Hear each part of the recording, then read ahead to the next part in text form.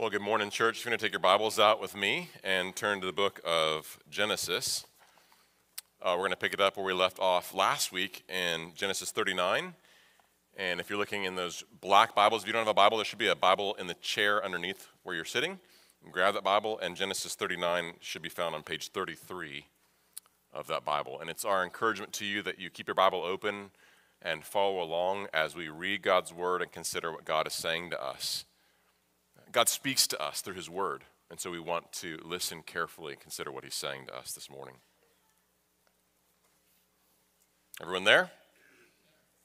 A few of you? You can say amen if you're there. You there? All right. All right. We can talk back to each other. It's okay.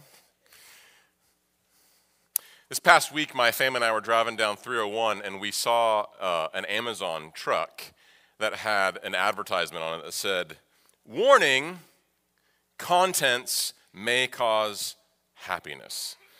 And I thought, oh, it's a clever ad, and it's suggesting to those who are sad or who are losing hope that if they just go to Amazon.com and click add to the cart, it'll make you feel better, make you feel happy. Now, true confession, we get our share of Amazon boxes delivered to our house. It's convenient, I'll admit that. And opening a long-awaited box that's at your doorstep, it does feel good. But does it bring us the happiness that our souls long for? Let's say that you got a full-ride scholarship to the university of your choice. You got the long-awaited promotion at work. Your business becomes a booming success. You fall in love. You find the spouse of your dreams and have a happy marriage with somebody who loves you back. You have children who become successful and well-adjusted citizens. You get the house of your dreams. If these things happen, if life goes according to your plan, you might say that you are what? Blessed, right? But when plans fail and relationships fall apart, when dreams are shattered or illness lingers, you may not feel so blessed on those days. On dark days like that, we may feel like, oh, I need another package from Amazon so that I feel happy again. But will it help? Perhaps for a moment, but soon the happiness will wear off and hopelessness will again be knocking at your front door. Genesis 39 is going to challenge the world's shallow idea of contentment. And Genesis 39 is going to turn around after challenging that shallow view of contentment and offer us something far better. A contentment that is beyond the reach of changing circumstances. Instead of offering us something to cling on to for hope and happiness, the Bible presents someone to fasten our hope onto. That's what we're going to see in Genesis 39. So let's look at God's word together. This is the best part of the sermon. So let's look at God's word together in Genesis 39. Now Joseph had been brought down to Egypt, and Potiphar, an officer of Pharaoh, the captain of the guard, an Egyptian, had bought him from the Ishmaelites who had brought him down there. The Lord was with Joseph, and he became a successful man, and he was in the house of his Egyptian master. His master saw that the Lord was with him, and the Lord caused all that he did to succeed in his hands. So Joseph found favor in his sight and attended him, and he made him overseer of his house and put him in charge of all that he had. From the time that he had made him overseer in his house and over all that he had, the Lord blessed the Egyptian's house for Joseph's sake. The blessing of the Lord was on all that he had, in house and field. So he left all that he had in Joseph's charge, and because of him, he had no concern about anything but the food he ate. Now Joseph was handsome in form and appearance. And after a time, his master's wife cast her eyes on Joseph and said, "Lie with me." But he refused and said to his master's wife, "Behold, because of me, my master has no concern about anything in his house, and he has put everything that he has in my charge. He is not greater in this house than I am, nor has he kept back anything from me except you, because you are his wife. How then can I do this great wickedness and sin against God?" And as she spoke to Joseph day after day, he would not listen to her, to lie beside her, or to be with her. But one day when he went into the house to do his work, and none of the men of the house were there in the house, she caught him by his garment, saying, "Lie with me." But he left his garment in her hand and fled and got out of the house. And as soon as she saw that he had left his garment in her hand and had fled out of the house, she called the men of her household and said to them, "See, he has brought among us a Hebrew to laugh at us. He came in to me to lie with me, and I cried out with a loud voice. And as soon as he heard, I lifted up my voice and cried out. He left his garment beside me and fled and got out of the house." Then she laid up his garment by her until his master came home. And she told him the same story, saying, "The Hebrew servant whom you have brought among us came in to me to laugh at me. But as soon as I lifted up my voice and cried, he left his garment beside me and fled out of the house." As soon as his master heard the words that his wife spoke to him, "This is the way your servant treated me," his anger was kindled. And Joseph's master took him and put him into the prison, the place where the king's prisoners were confined. And he was there in prison. But the Lord was with Joseph and showed him steadfast love and gave him favor in the sight of the keeper of the prison. And the keeper of the prison put Joseph in charge of all the prisoners who were in prison. Whatever was done there, he was the one who did it. The keeper of the prison paid no attention to anything that was in Joseph's charge, because the Lord was with him. And whatever he did, the Lord made it succeed. God's word. Friends, when we read Genesis 39, at first glance, it may assume that this chapter is about avoiding sexual temptation. And the moral will be like Joseph. And that lesson is there in the text, and we'll come to that soon enough. But I think that the main point of the text is not resisting temptation. The main point of this text actually has to do with God's presence. I want us to notice, kind of step back and look at the bigger picture of the text, because I want us to notice how the text begins and ends. Notice in verse 2, the text begins saying, "The Lord was with Joseph." And then if we skip to the very end of the text, in verse 23, we're told, "The Lord was with him."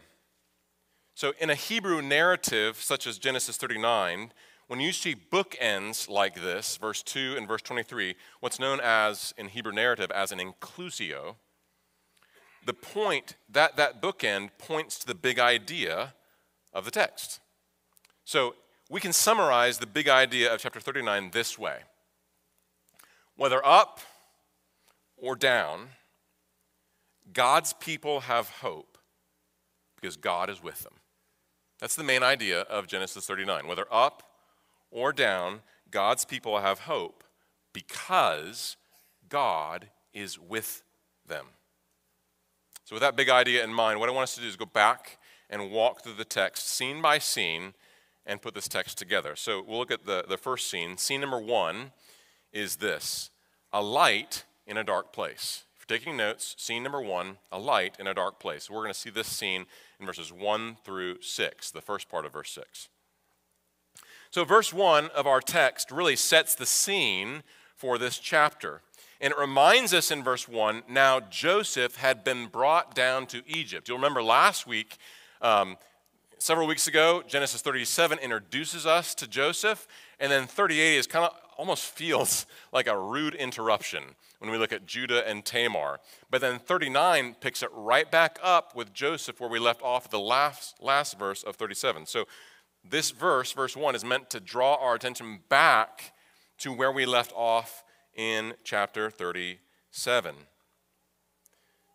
Joseph would have been well acquainted with God's promise to his great-grandfather Abraham, that God was going to make Abraham's family into a great nation in order that through this family of Abraham, he would be a blessing to every nation on earth.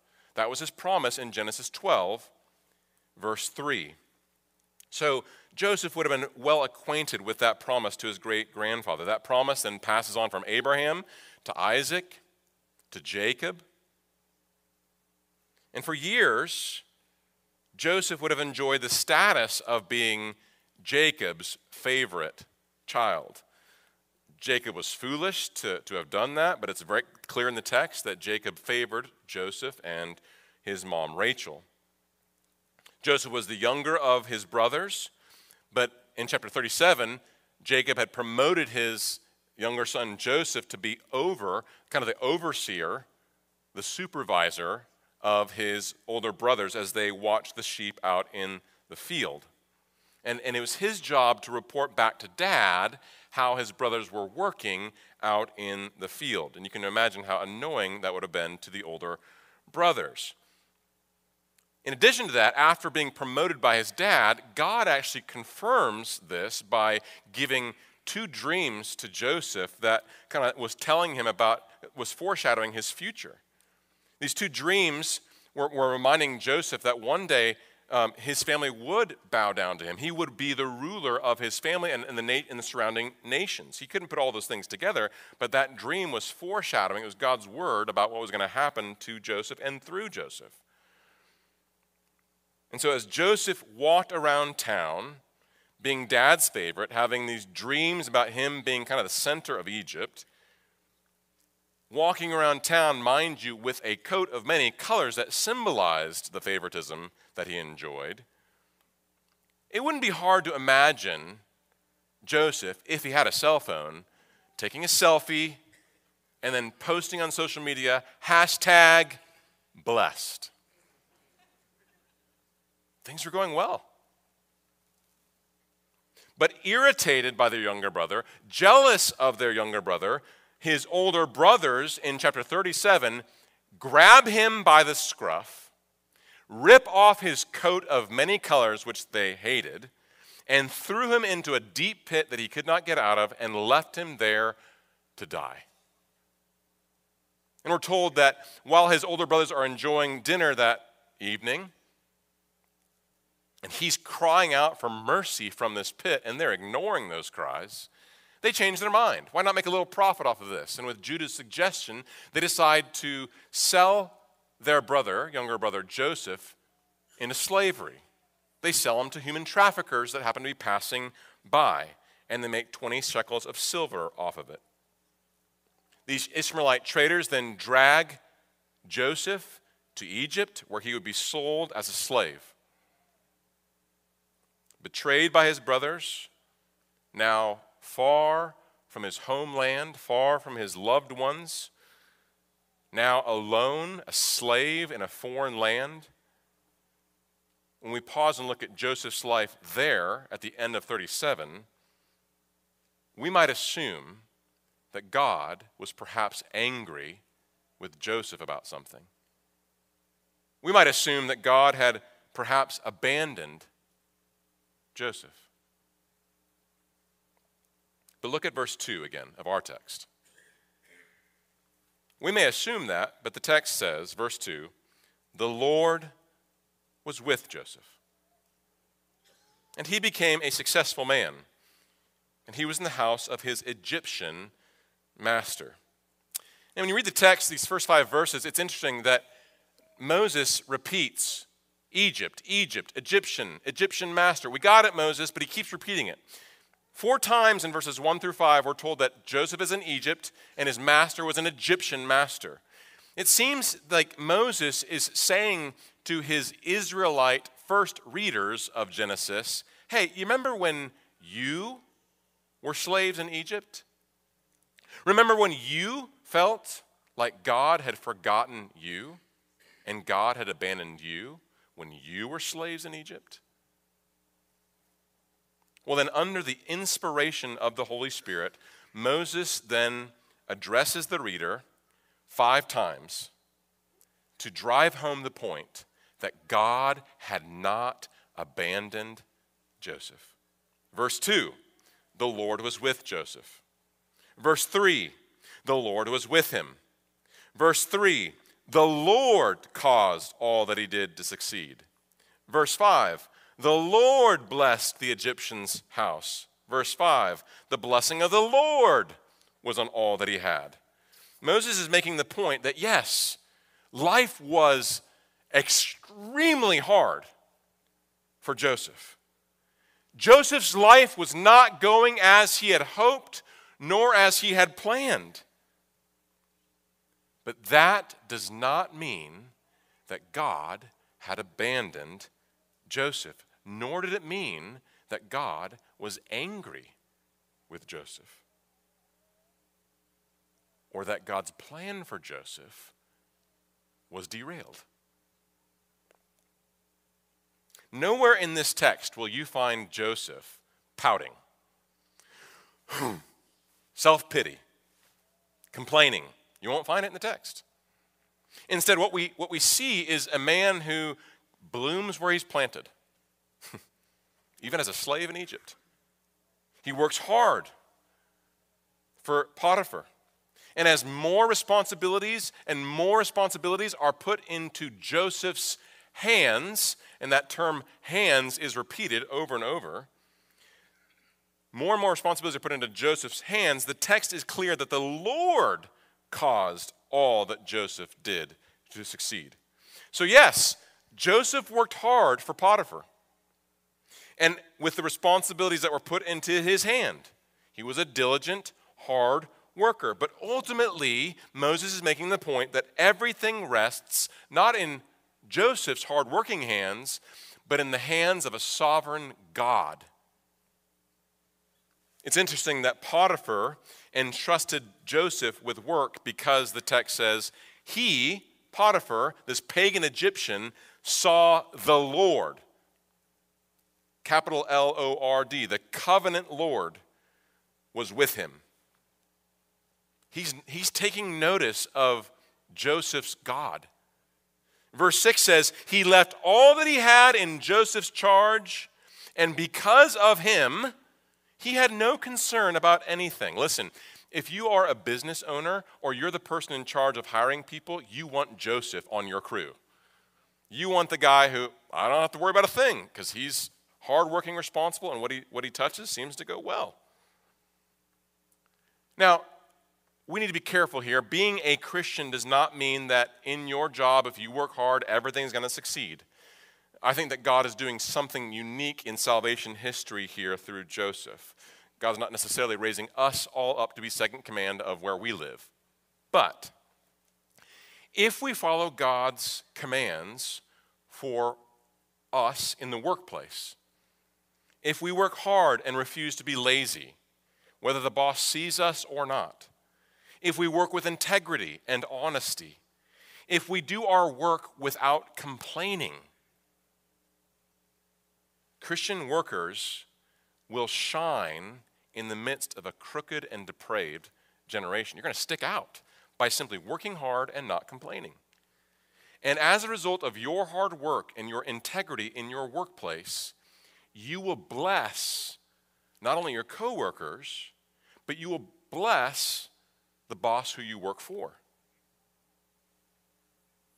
Part of what we're seeing here is that when Christians trust God in hard times, they become a living demonstration, a living display of what it means when the text says that God is with his people.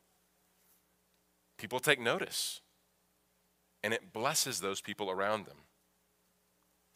To illustrate this, one of the things I always think about is my own wife's testimony. When Katie moved from South Dakota to the University of Nebraska, if you would have stopped her in that moment and said, "Are you a Christian?" she would have said, "Yeah, I'm a Christian." She assumed that she was a Christian. She grew up in a church. She tried to be a good person. She even taught Sunday school growing up. But in reality, she never understood or grasped what it meant to trust Christ alone. She thought she was a Christian, but she wasn't yet.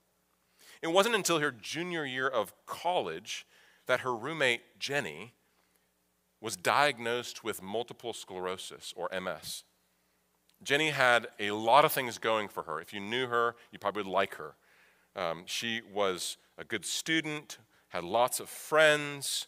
She was kind and generous, and Jenny was a Christian. And so when Jenny told Katie about her diagnosis, her illness, Katie was upset. She didn't know what to do with it. How could God do this to such a good person like Jenny? And as she wrestled with that question, Jenny gave my now wife a front row seat to watch her struggle with a disease that was so debilitating that at times she couldn't walk on her own strength. But as Katie saw her wrestle with the challenges of her illness, Jenny also shared the particular ways that God was with her in the pain and the darkness of that disease. And so as my wife Katie watched Jenny's faith on display in front of her, God opened Katie's eyes. She went from thinking that she was a Christian, but Jenny was a really good Christian, to actually realizing, oh, Jenny's a Christian, and I'm not yet a Christian. And as she watched Jenny, and as she wrestled with the gospel that Jenny shared with Katie, and the church that she was going to shared with Katie, the gospel made sense. The Holy Spirit opened her eyes, and Katie was born again. She became a Christian, junior year of college. It was watching God be with Jenny in her suffering that God used to bless my wife for all eternity. Friends, maybe like Joseph, your life does not look right now, today, the way that you'd hoped it looked. Maybe your life is not going according to the plan that you had for your life, and it's hard, it's painful, it's disorienting. But what if, just as Potiphar was blessed in knowing Joseph, God has you as his child in the trial that you're going through in order to bless the unbelieving people around you, to be a display and an example of what it looks like to have God with you, even in hard times. Think about that. Pray about that. And ask God to use you in the way that God used Jenny in Katie's life. Well, even if that's the case, though, I want us to be careful. We should not diminish the pain and the suffering that Joseph went through. He was a slave. He had a master. He was owned by someone. He didn't have his life. And so his suffering would have been great. And yet, even in spite of that, by the time we get to verse 6, the text is showing us that Joseph is successful. Powerful people in Egypt are noticing, they're taking notice of Joseph. What's up with Joseph? God seems to be, this God of his seems to be with him. And so, because of God's presence, he's on the rise in Egypt. Not to mention that he has a chance to tell and show Potiphar and to talk to Potiphar about his own Lord. So yes, sure, his brothers were mean. Sure, he was betrayed by them. He's far from home. He was sold into a slavery. And it was painful. But it was momentary, right? And as soon as that door is slammed in his face, as hard as that was, God seems to open another door. And things seem to be going well for Joseph. Things seem to be looking up for Joseph. Surely, at the end of at verse 6, we assume that everything is going to go well for Joseph now because we know that God is with him. He's going to coast off into the sunset with the blessing of God, right? Friends, once again, the Joseph story challenges that assumption. Scene number 2, tested by fire. Scene number 2 is tested by fire. Look, and that's verses 6 through 20. You'll notice when Potiphar's wife noticed how handsome this 17-year-old Joseph was, she then quickly says to him, "Lie with me." Right? Verse 7, she cast her eyes on Joseph and said, "Lie with me." And we need to read this rightly. This is not a woman that Joseph met on eHarmony. This is not even her seducing him. He's the slave. She's the master. If she says, "Go pull the weeds," if she says, "Fetch me some water," he must do it. She's the master. He's the slave. So in the same way, when her lust compels her to act upon Joseph, it comes out not as a suggestion or a request, it comes out as a command. And she knows it. I'm in charge. You're the slave, I'm the master. Lie with me. As one writer notes, it's the temptation that Joseph is facing, it's the temptation that comes when someone in power over you tells you to deny your beliefs, or suffer the consequences. I wonder if you can identify with that. Yeah, this happened thousands of years ago, but today it might look like an employer threatening to fire you if you don't celebrate homosexuality or transgenderism, which the Bible prohibits. It might be a professor in your university who threatens to flunk you for believing the Bible. It might be friends who mock you for not joining in their drunken party. And the temptation and the wrestling that Joseph must have gone through is not a one-time event. It wasn't just one request, "Lie with me," and then she's done. Verse 10 says, "And she spoke to Joseph day after day." She's wearing him down, trying to. But he would not listen to her, to lie beside her or be with her. The temptation that Joseph faced was a sexual temptation, but it was also a temptation that was motivated by a desire to keep his job. If I don't do what the master says, what's going to happen to me? And so he could have rationalized why sex with this woman was okay because, well, is anyone going to find out? I'm miles away from my family. And maybe if I do what she says, it might even actually advance my career. I'll be able to do more good in Egypt. And besides, it is Egypt, right? Sexual promiscuity is everywhere. Everyone does it. So there would have been multiple ways for him to rationalize why he should just give in to what her request or demand was. But not only was Mrs. Potiphar persistent day after day, she was also crafty. Notice at the end of verse 10, she invites him or commands him to lie beside him or to be with her. So sometimes in her approach to him, she would just be brazen and just up front, "Lie with me, have sex with me." Other times she was more subtle. Joseph, just come on in. Just sit beside me on this bed. Let's just talk for a little bit. We're just talking. We see each other all the time. I'm not gonna bite. It's just talking. We're friends, right? It's just a conversation.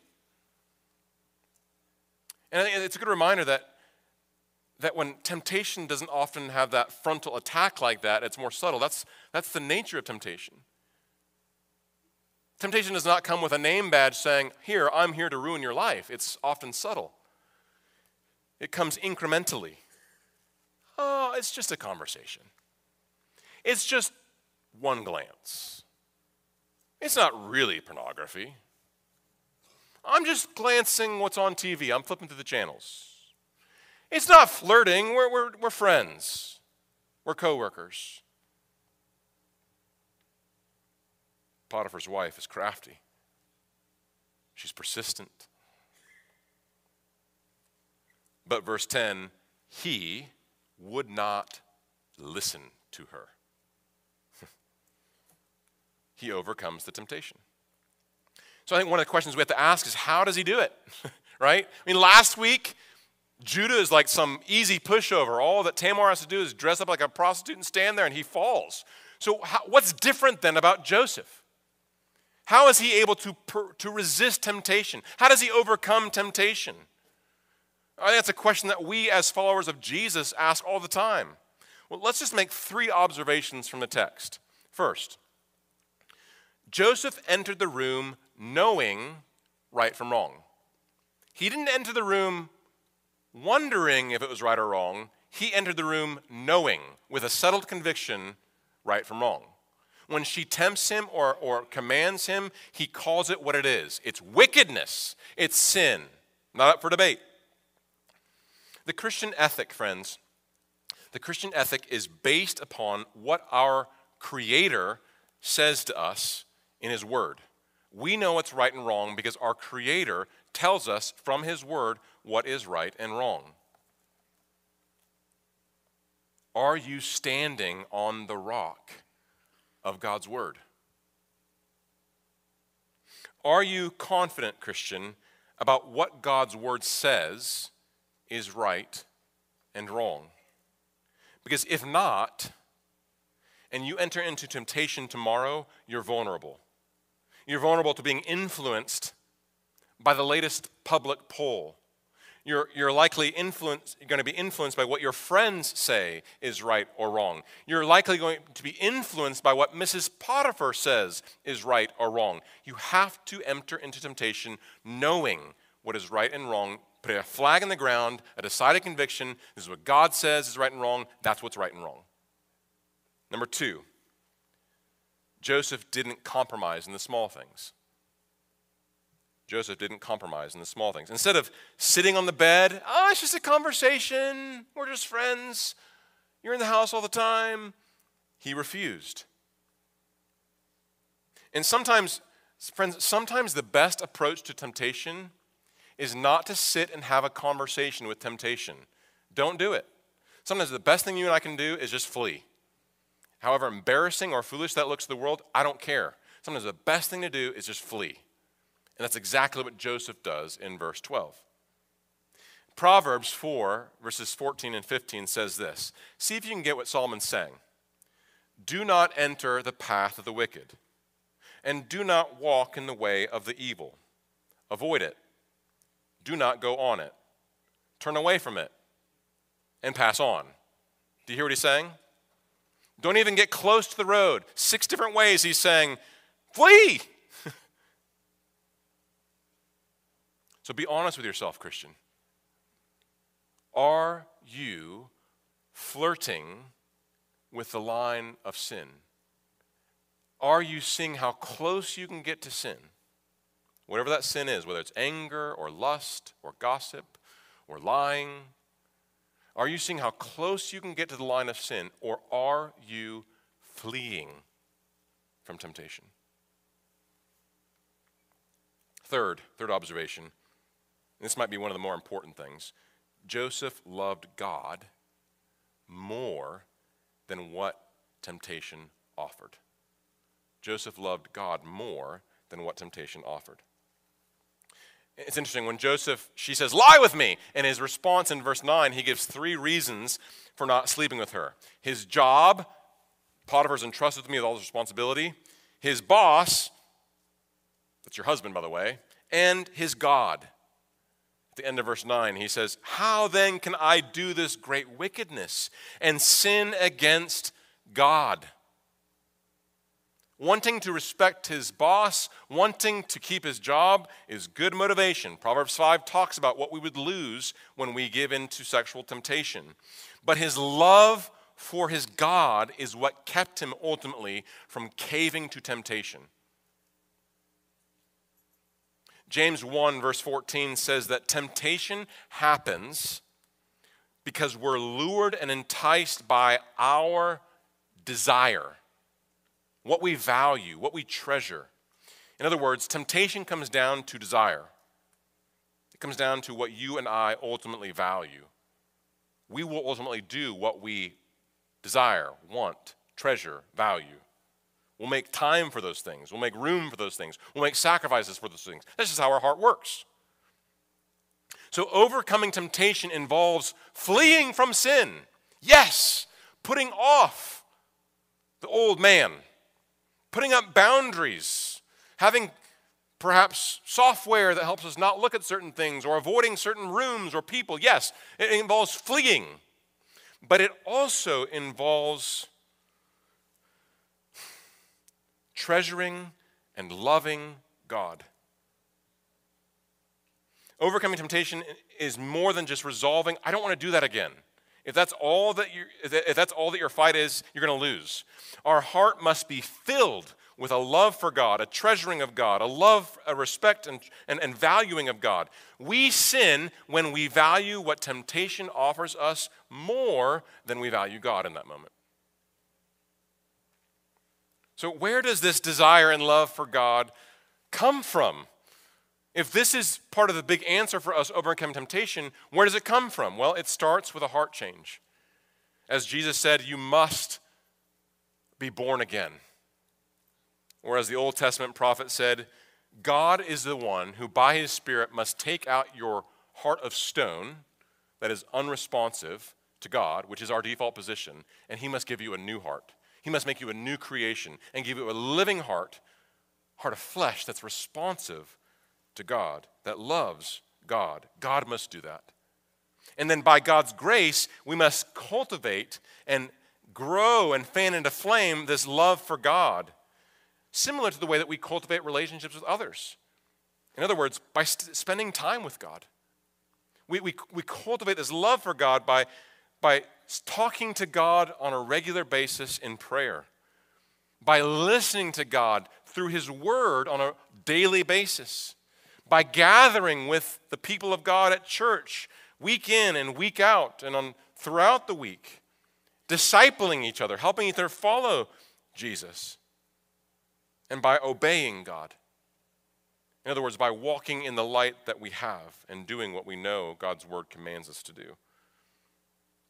It takes time to cultivate this love for God, but us making time is part of showing that we value and love and treasure the God that we serve. Well, because Joseph loved God and feared God more than what Mrs. Potiphar or even Mr. Potiphar thought of him, by God's grace, he overcame temptation. And I'd love to say that that was the end of the story and the end of the temptation, but Mrs. Potiphar didn't stop there. With one last-ditch effort, she found Joseph alone. He came in to do his chores that day, and there was no other workers in the house. And verse 12 says that she caught him, so no longer just words. Now she caught him by his garment, saying, "Lie with me!" But he left his garment in her hand and fled and got out of the house. It's interesting. You'll notice that Joseph's garment is mentioned 6 times in verses 12 through 18. Garment, garment, garment, garment. And it's interesting because his brothers in chapter 37 used his garment, his coat of many colors, to convince his dad that he had died. Now, by Potiphar's wife, his garment is used again as evidence against him. Remember, she's the master, he's the slave. So his denial of her demand would have insulted her pride. Her pride would have been wounded. How dare you deny me?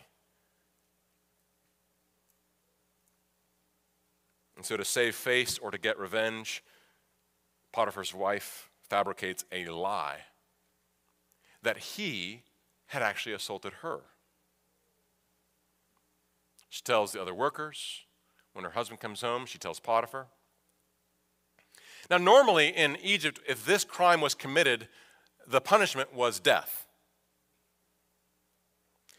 So the fact that Joseph did not get put to death, but he got a lesser sentence in prison, I think that suggests that Potiphar actually believed that Joseph was innocent. He had seen his character by now. And it seems that Potiphar's anger was not necessarily aimed at Joseph, but at his wife, who he likely knew was lying to him. But what's he going to do? Left between siding with his wife or the claims of his slave, he decides to throw Joseph into prison. And there he sits. Things had been looking up. Things were going to turn around for Joseph. And now by verses 19 and 20, he's put into prison. His feet are in shackles, and an iron collar is put around his neck. Joseph had done what was right. He said no to temptation. He obeyed God. It seemed like Joseph did his part. And it seems like God didn't show up to do his part. Where was God in this? Friends, when we do the right thing, the honorable thing, the noble thing, when we obey God, there are times when we may not say it out loud, but I think deep down in our hearts, we think, I've done what's right.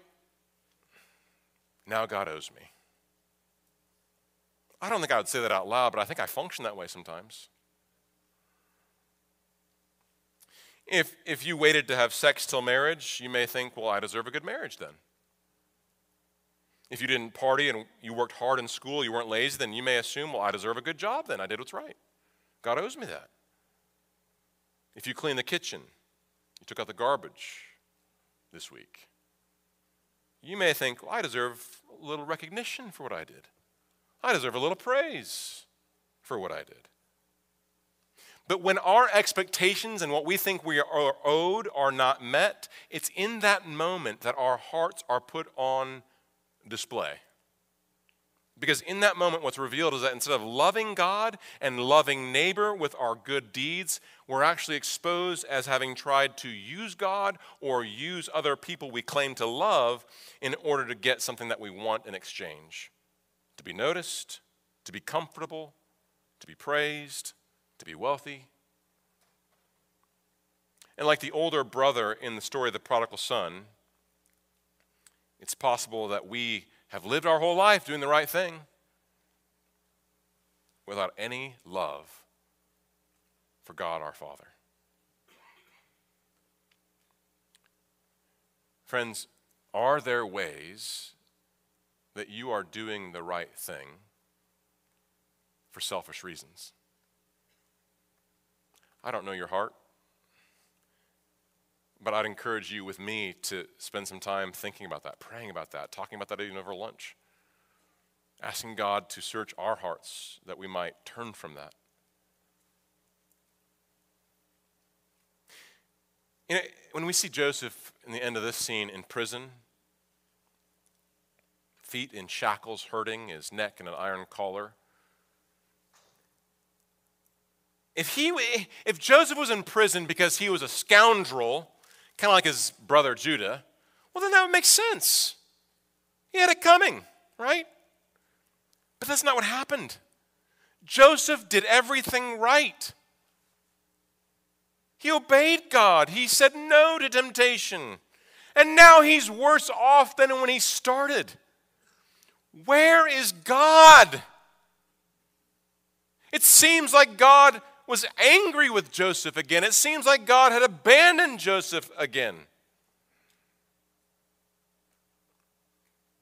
Which brings us to scene number 3, our last scene, walking by faith. Walking by faith, verses 21 to 23. Where is God, friends? Look at verse 21.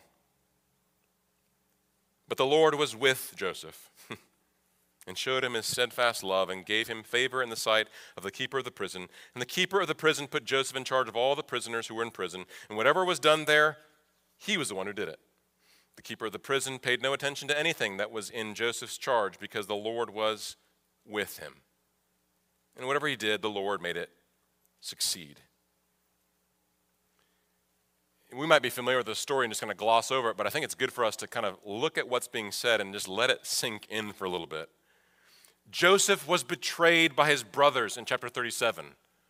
His brothers sold him into slavery. At the age of 17, his whole life was ahead of him. And yet the text says, in that moment of betrayal and being sold as a slave, the Lord was with Joseph. Verse 2. And then working as a slave in Potiphar's house. Awful. And yet the text says, the Lord caused all that he did to succeed. Verse 3. And then falsely accused of sexual assault and put into prison. And yet the text says, but the Lord was with Joseph. And the Lord showed him steadfast, unfailing love. Now, I don't know about you, friends, but when we hear about Joseph's difficult, painful path, God being with me, making me successful is not what my initial assessment of Joseph's situation is. I think Joseph must have wrestled with that initial assessment. Because it seems by his circumstances that God had abandoned him, that God had forgotten him, that God hated Joseph. And yet the text says over and over, the Lord was with him. The Lord caused him to succeed. The Lord was with him. The Lord showed him unfailing love.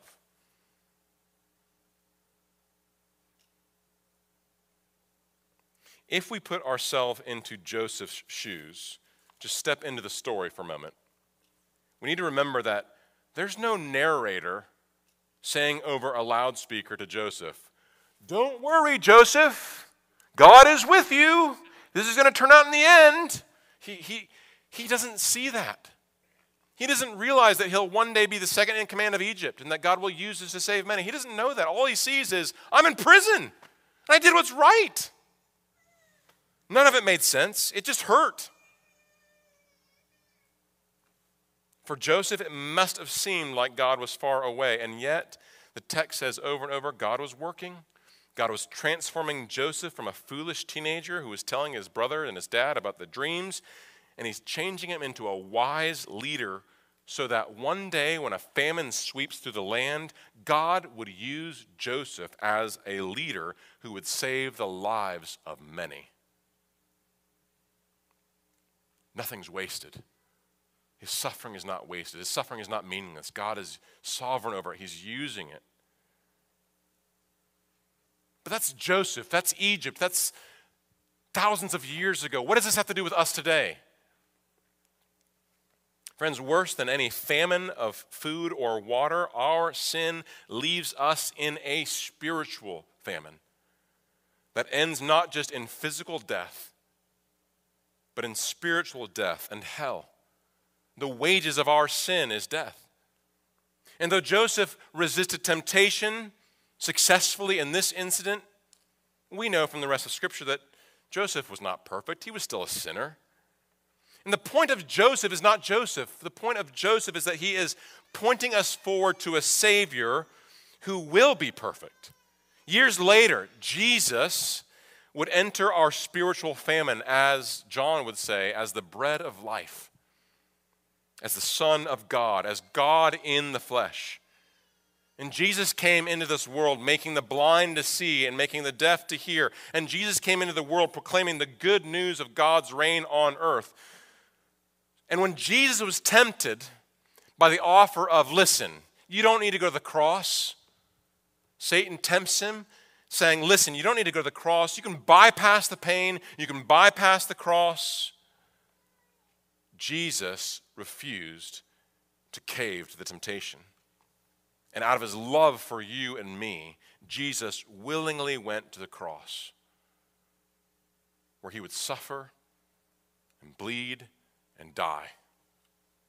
And he would die not for his own sin, but for the sins of anyone who would turn from their sin and trust in Christ.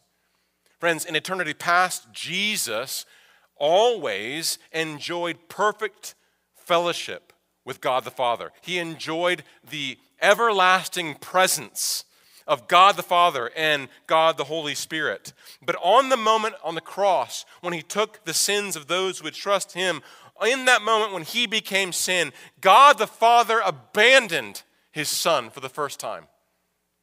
My God, why have you forsaken me? He cried. And the answer is that out of love for us, he was abandoned in that moment and suffered the equivalent of hell so that we could be accepted, so that we could call God our Father, so that we could know with certainty today that God our Father would never, ever abandon us. On the third day, Jesus rose from the dead, proving that all that was necessary for our redemption was complete. We don't have to add to anything that he did. It was not insufficient. It was done. This is the gospel. This is the good news. And now God in Christ calls everyone, me and you and everyone on this planet, to turn from their sin that leads to death and to trust in Christ who gives eternal life. So if you're here today and you're not yet a Christian, if you're not yet a follower of Christ, I call on you, I pray that you would repent from your sin and your self-sufficiency, and that you would put your faith and hope and trust in Christ and Christ alone. First Baptist, this text is a reminder and it is a call for us to continue to trust and obey God. It's a warning for us not to judge the loving kindness of God by our circumstances. As William Cowper, the hymn writer, reminds us, judge not the Lord by feeble sense, but trust him for his grace.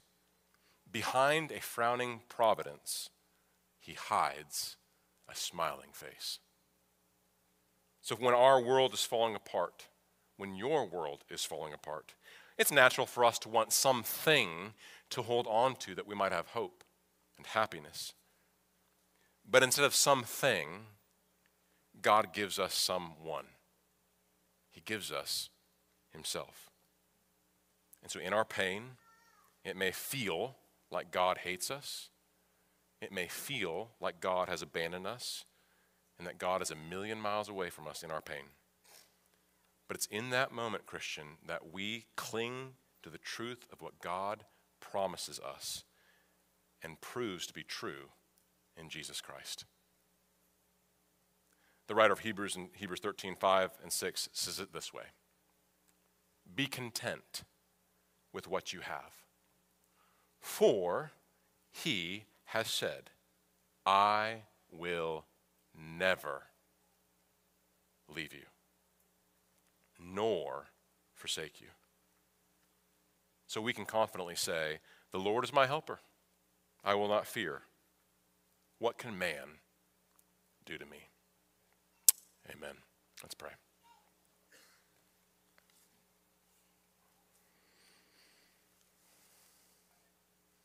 Father, we praise you that you are a God who not only steps into our suffering and the suffering of this world, the pain of this world, the temptation of this world in Christ, your Son, but Jesus is a sympathetic high priest. And he is sympathetic so that he can help us. So, Father, we thank you that no matter what we are facing today, you are not cold or indifferent, but you know exactly what we're facing. And so we pray that you would help us. We pray that we would be a church that helps each other to trust you, follow you in good times and in bad. Help us to believe the promise that you will never leave us. And knowing that, help us to have hope. In Jesus' name, amen.